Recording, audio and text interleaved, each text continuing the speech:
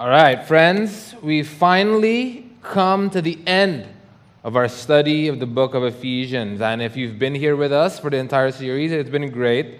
And you would remember, hopefully, that this book, this little letter, actually speaks profoundly into every aspect of the Christian life. And if I were to summarize the message of this letter, I'll probably say this: that God is now reunifying humanity by redeeming a people who live and relate to each other by a unique set of values modeled after the life of Jesus. So it's about the constitution of this new nation, a creation of a culture that will last unto eternity. How Jesus accomplished that for us and how we can experience these realities now is what we've been talking about.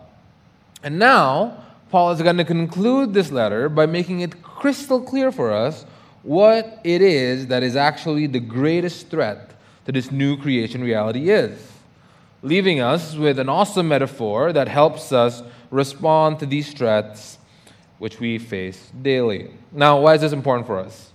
Well, would you not agree that an inseparable part of enjoying something or someone who we genuinely love is by diligently defending it against that which threatens it? And although these tasks can feel incredibly tedious and anxiety-inducing, we do it because we cannot really enjoy this person or thing unless we can be convinced that he or she is safe from all threats, right? I think we experienced this a couple of years ago in the COVID-19 pandemic. In Indonesia, at least, most of us willingly changed pretty much everything about our lives in order not to only protect ourselves, but those who we love who are especially vulnerable. We distanced ourselves from our friends who we might have had previously close relationship with. We put on really inconvenient and uncomfortable and honestly sometimes ridiculously looking protective gear like those weird masks in front of our face. We put on and adopt some really inconvenient routines that would seem insane in other circumstances, like spraying every corner of your house, sanitizing your hands constantly, and then violating your nose with some swab in order to get tested.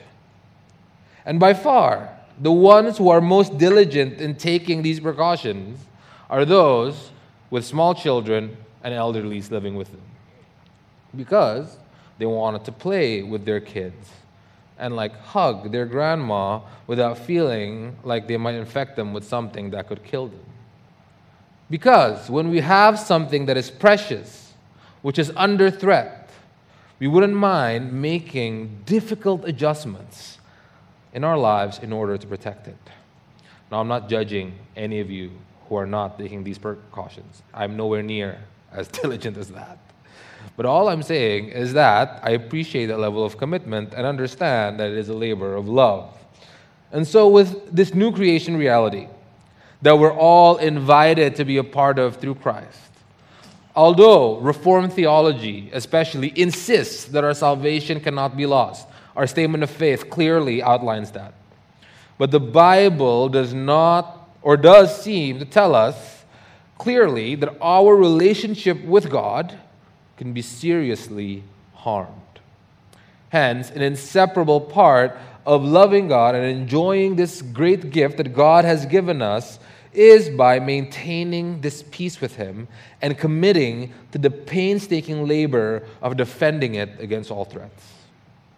So with that in mind, let us finally read how Paul tells us to do that from our text, Ephesians chapter 6, verse 10 until the end. This is the word of God.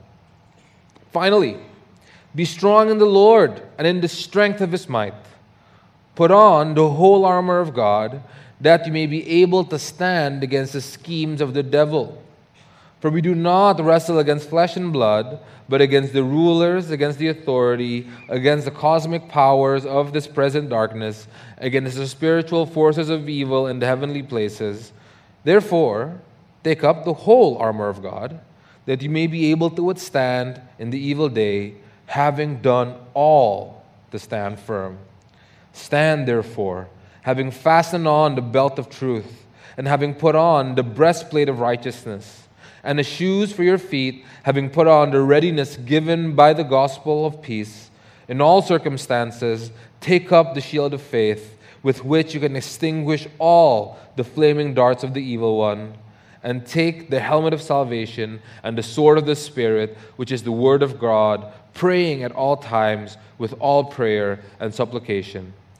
To that end, keep alert with all perseverance, making supplication for all the saints and also for me, that the words may be given to me in opening my mouth boldly to proclaim the mystery of the gospel, for which I am an ambassador in chains, that I may declare it boldly as I ought to speak. So that you also may know how I am doing and what I am doing. Tychicus, the beloved brother and faithful minister in the Lord, will tell you everything. I have sent him to you for this very purpose, that you may know how we are, and that he may encourage your hearts. Peace be to the brothers, and love with faith from God the Father and the Lord Jesus Christ. Grace be with all who love our Lord Jesus Christ with love incorruptible. Amen. Well, that was cool, wasn't it? Right? It's one of my favorite passages of Scripture when I was a kid, right? I mean, like, what little boy doesn't love the idea of putting on some, like, holy armor? And I think, like, this is a really cool metaphor that's not meant to scare us about the fact that there are threats out there. But as the final verses of this letter reminds us, everything that Paul has written so far in this letter is meant to give us, the brothers or the church, peace in times of war, by making us aware of the strength given to us by the grace of God, who has loved us with a love incorruptible. And our text tells us that there is at least three things that we need to understand in order to have strength, the strength to have peace. All right, our 3 points. To live the Christian life in peace, we must understand, first of all, the nature of our enemy, then the nature of our struggle, and lastly, the nature of our gear. Okay? We'll have the points again later, but with that in mind, let's get straight in. Point 1, the nature of our enemy. Let's first look at the enemy that Paul identified for us there in verses 11 and 12. It tells us to stand against the schemes of who? The devil. And we're wrestling against who? The rulers, authorities, cosmic powers of this present darkness, and the spiritual forces of evil. Now, it's a pretty interesting list, and what Paul seems to want to do behind describing the adversary this way is that he's trying to emphasize that there is actually some sort of inhuman, supernatural, but personal power that is at work behind all human evil. Right? Paul does not demystify the Christian faith, but he is saying that there is an invisible, supernatural enemy working against us. And if we look at the list more closely, he first identifies this ultimate foe in verse 11 as the devil. And he wasn't thinking probably about the red goat man with horns and a pitchfork that the cartoons tell us. But the devil here is actually a title, right, in the Bible, that means the slanderer, or the one whose role it is to highlight what's wrong with us and damage what we think about ourselves and about each other. And he does this by means of his schemes, or more literally in the Greek, his methods. Now, this is not the first time Paul talks about the devil's schemes in Ephesians. Earlier in chapter 4, he actually lists out how we can know if we've fallen prey to the schemes of the devil, like when we have fits of uncontrollable anger, when we habitually lie, when we've normalized thievery and unwholesome and destructive thoughts. Basically, any behavior that is characteristics of how humans are when they're enslaved in sin, or anything that it has no place in God's new creation, are a product of devil's scheming. That pretty much covers the field, doesn't it, in terms of our selfish, sinful, harmful behaviors. So in Paul's mind, friends, the threat the devil poses to us isn't that we could be possessed like, that movie, The Exorcist. that we're going to get cursed, santet, pelet, or jumpy. You know what I mean?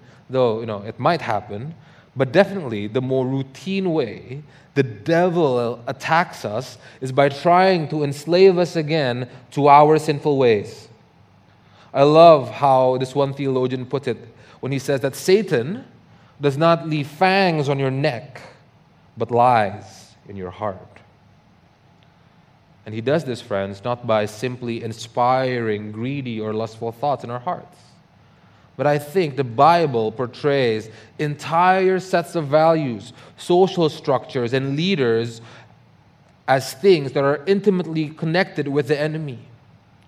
The devil is invested in the political, gender, and religious forces in the world that govern and shape human existence, working to divide and corrupt what God had intended to unify. That's why Paul's agenda in these letters is to tell us how God actually unifies these things. So nonetheless, right, I think what the Bible wants us to see about these spiritual forces is that they are never far off. The schemes of the devil is all around us. We live in it every day, and it is always trying to influence us. There is no escape from the schemes of the enemy. Then, interestingly, though there is one devil, in verse 12, we are described to be fighting against these plurality of powers, as if the devil is the mastermind and these powers are some kind of subordinates that enact the devil's will. But we've already seen the rulers and authorities mentioned there in verse 12, back in chapters 1 and 3. And there, they're described as already being defeated by Christ. And these cosmic powers are a new one, right? Outside of the Bible, this Greek term is used to describe like godlike beings, you know what I mean, like Zeus or Hermes. But it says there that the scope of their power is limited to this present darkness, which in chapter 5, Paul has already said that we've already been delivered from. And then the spiritual forces of evil are a more general term for every malevolent, evil, spiritual creature out there, but they are said to be in the heavenly places. So we shouldn't be scared of them either. Because in chapter 1, it says that from there, God gives us every spiritual blessing and has raised us up and to rule with Him in the heavenly places. In other words, this is not meant to be a list for us to simply categorize different spiritual beings. Rather, after reading this description of who we're fighting against, in light of everything else that Paul has written in this very letter, Paul is telling us that we shouldn't be scared. Yes, they are very much out there, and yes, they do have power and they do mean to harm us, but actually we have a much greater power looking out for us. Hence, our response is supposed to be a diligent watchfulness instead of paranoia or panic.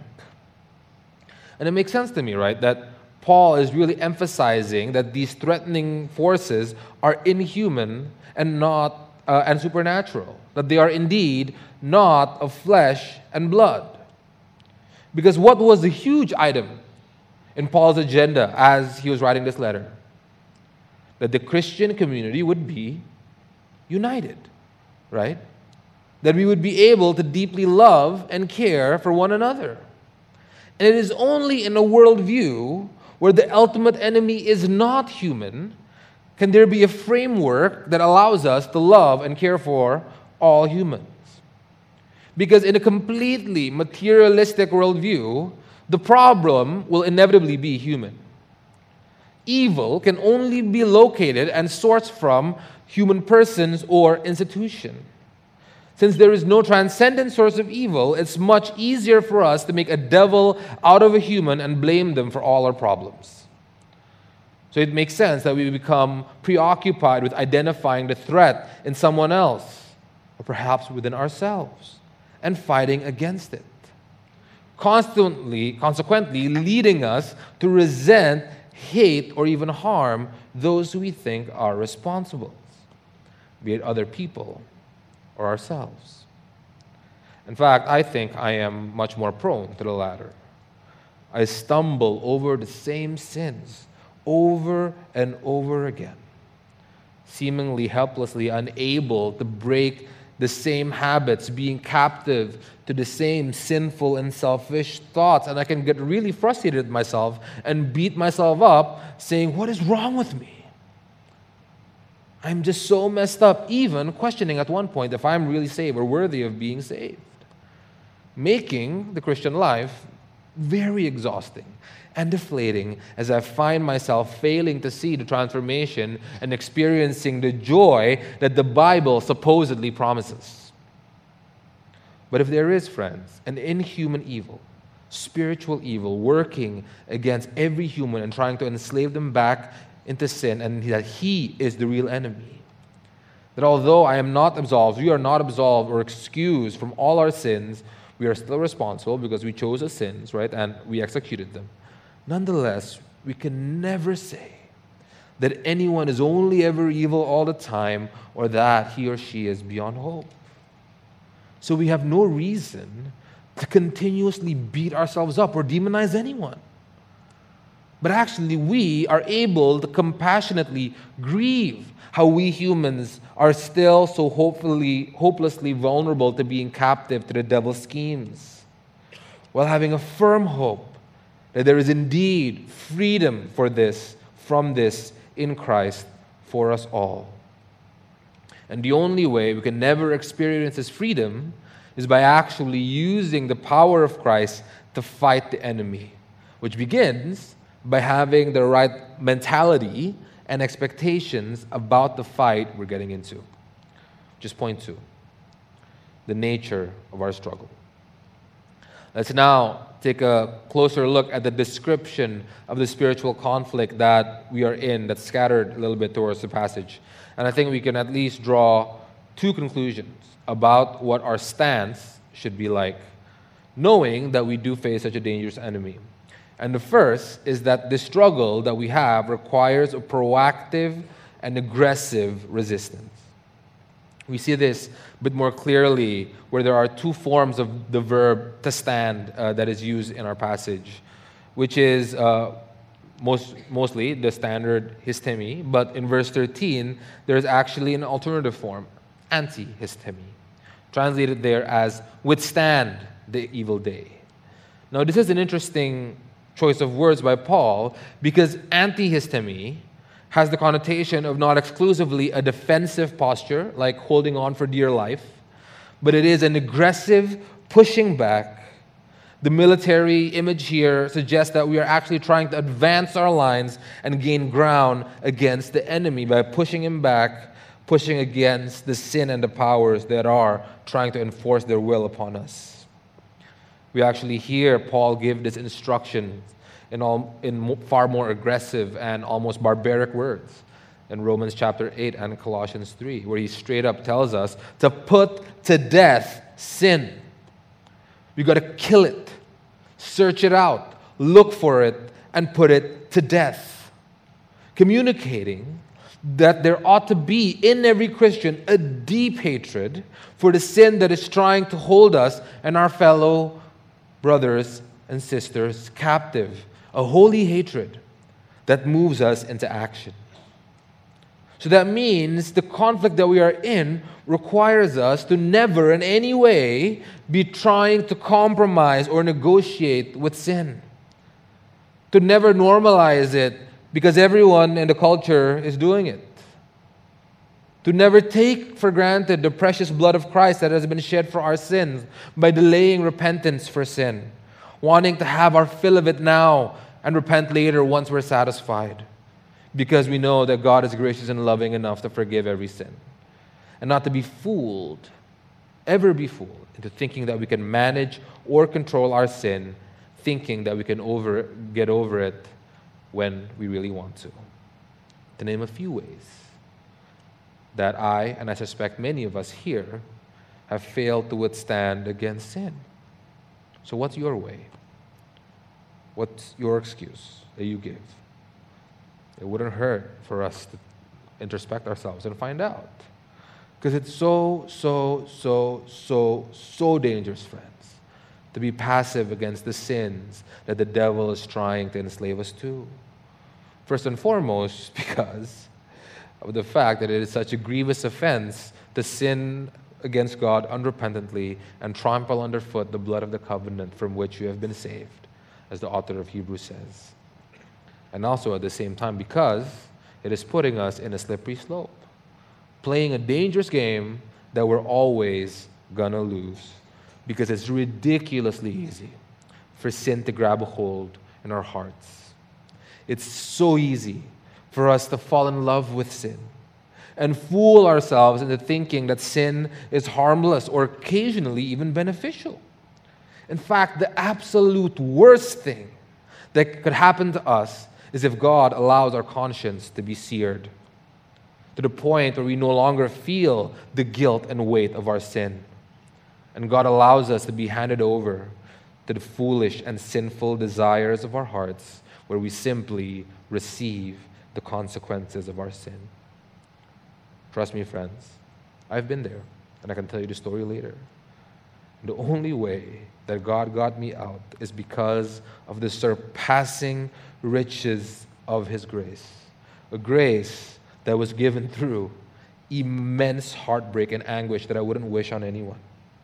Hurt a lot, but looking back, it was really the only way. So I plead with you all, do not let it get to that point. So along those lines, the second thing about this battle that we have to remember is that this battle is one that we have to be prepared for at all times. This really comes through in some of the words Paul uses to describe our spiritual conflict here. Look again in verse 12. He says that we do not wrestle against flesh and blood.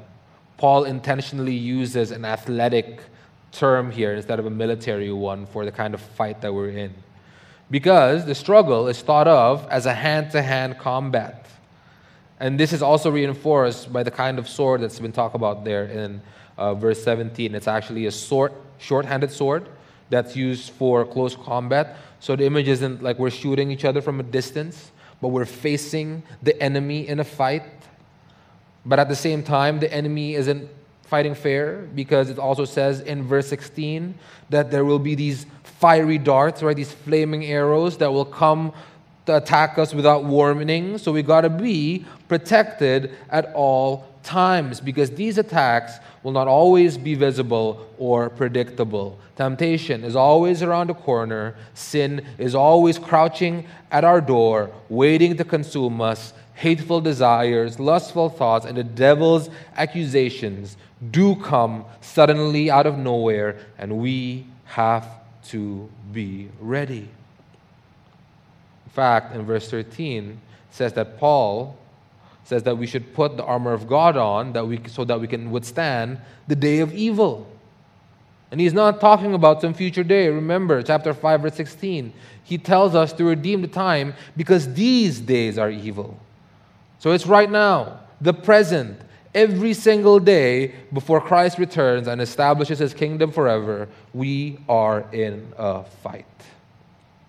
So friends, the image of our situation is that now the war has been declared, the horn has been sounded, we are on the front lines, and the fight is coming to us, ready or not. Right? Imagine Lord of the Rings or Braveheart or something, where we have the clashing sword of the enemy behind us and these arrows flying behind us. And while our enemy is indeed formidable, he is definitely also beatable. Because fighting with us is the Son of Man who has defeated already sin and death. And if we fight with Him, our victory is sure, because we will be fighting a battle that, as the song says, we've already won. So how we do that and fight with Him is our last point. Point 3, the nature of our gear. Now let's look at the components of the armor which Paul describes here. There is a book out there that spends like 1,500 words going deep, 1,500 pages, going deep on each item of the armor and what it means to put it on. Unfortunately, we cannot be that extensive this morning. So what I'll do is I'll make some brief remarks about the specific parts of the armor, because it's interesting. Paul describes the armaments this way, and I think we're supposed to meditate on it. Then I'll conclude with what actually I think is the main and general takeaways from this list. So the first component there that's mentioned there is the belt of truth. But this is not a belt that hold your pants up as we would wear today. It's actually a form of ancient underwear. Sorry to ruin the armor for you there, right? But what it is like these leather tights that go underneath the armor, and it's supposed to protect your thighs and everything else that's precious down there from arrows or things like that. So the image here is that the truth is the base of our armor. It's what our protection from the enemy is grounded in. And we also have, it says, the breastplate of righteousness and the shoes of the gospel, right? It can be said that these parts of the armor is part of the uniform that's needed for routine operations. The soldier never takes these off, even if the battle is going on, so that they can always be ready. So the image here is that the Christian soldier ought to always live with righteousness and walk according to the gospel that saves us. We never leave home without it. As in, the righteousness that's given to us by Christ, and the message of the gospel is what we always hold on to in our daily lives as our protection. But the next two pieces of armor there is what's really going to save us when the battle is raging at its worst and the attacks are indeed coming. The helmet of salvation that will keep us from dying, especially from unforeseen attacks, and also our shield of faith that we have to hold up, that's how shields work, that will help us extinguish the darts of the enemy.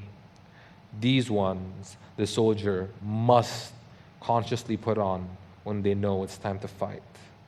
So that when the darts come, when the accusations of the devil come, saying we are hopeless, we are a worthless sinner who will never get over our sins, we can hold our faith up and it'll bang into our faith, saying that in the promises of God, Jesus has saved us.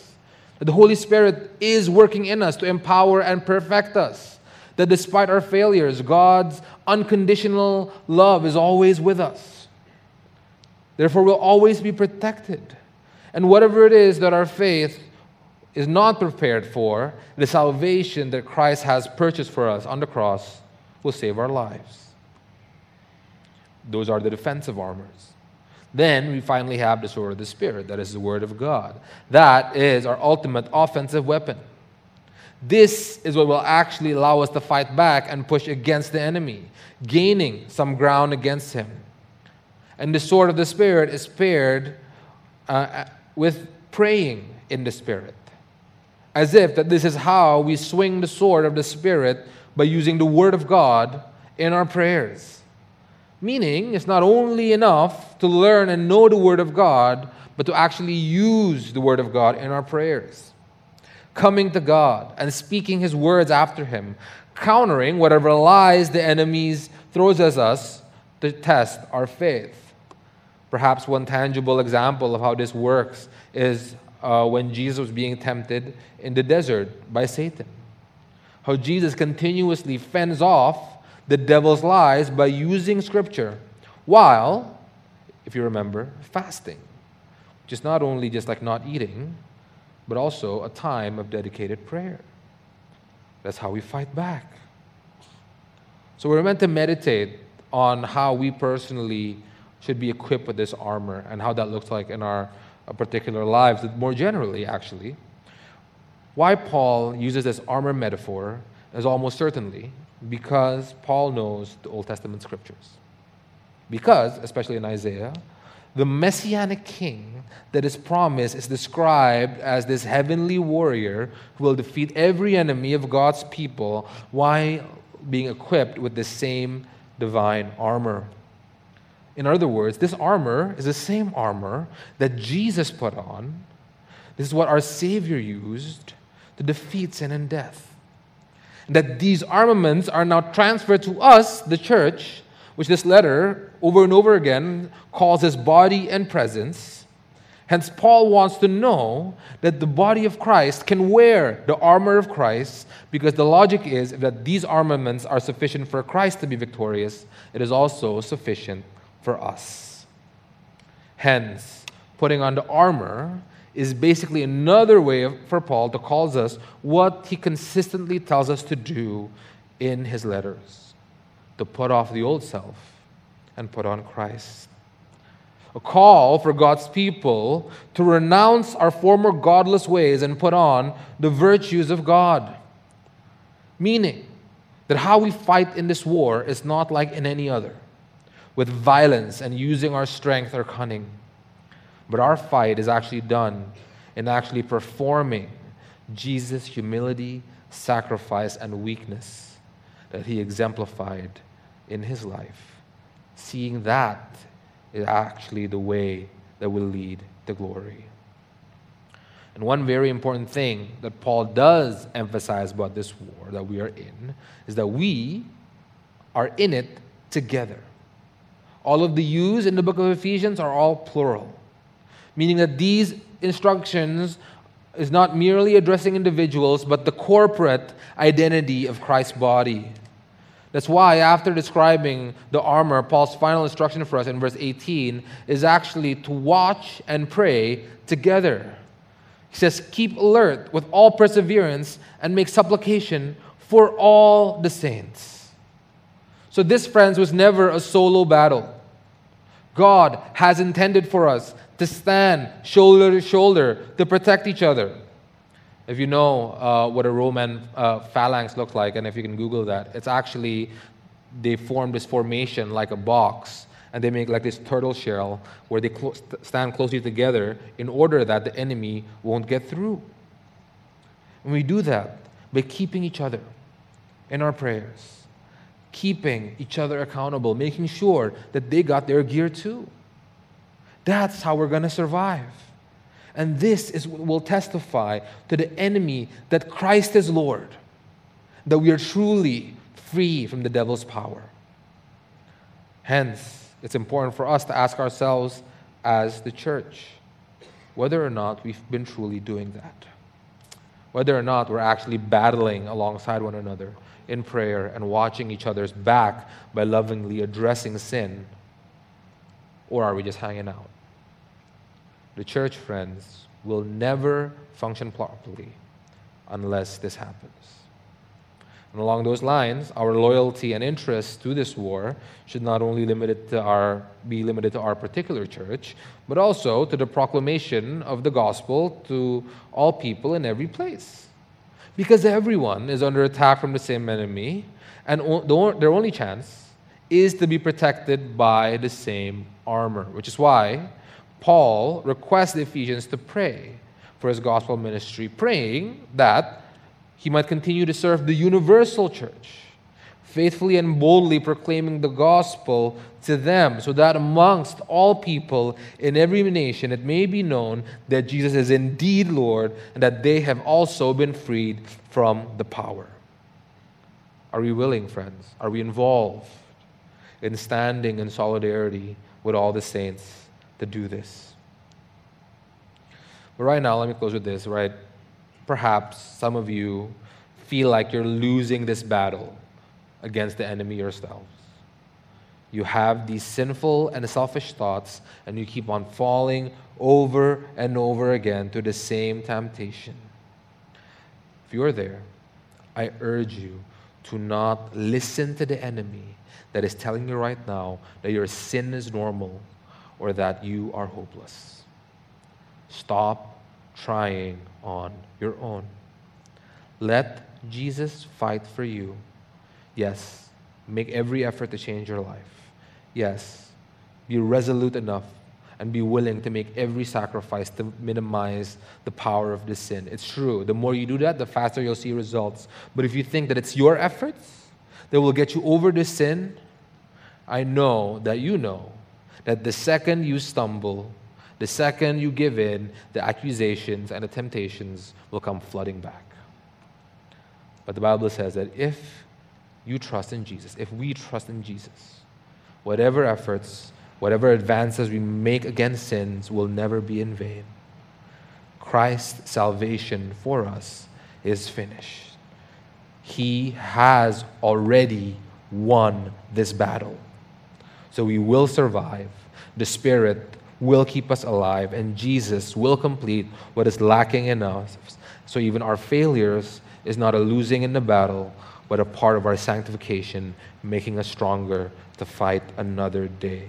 So if you're sick and tired today of struggling alone, Jesus is telling you today to let him fight with you. Will you let him? Let's pray.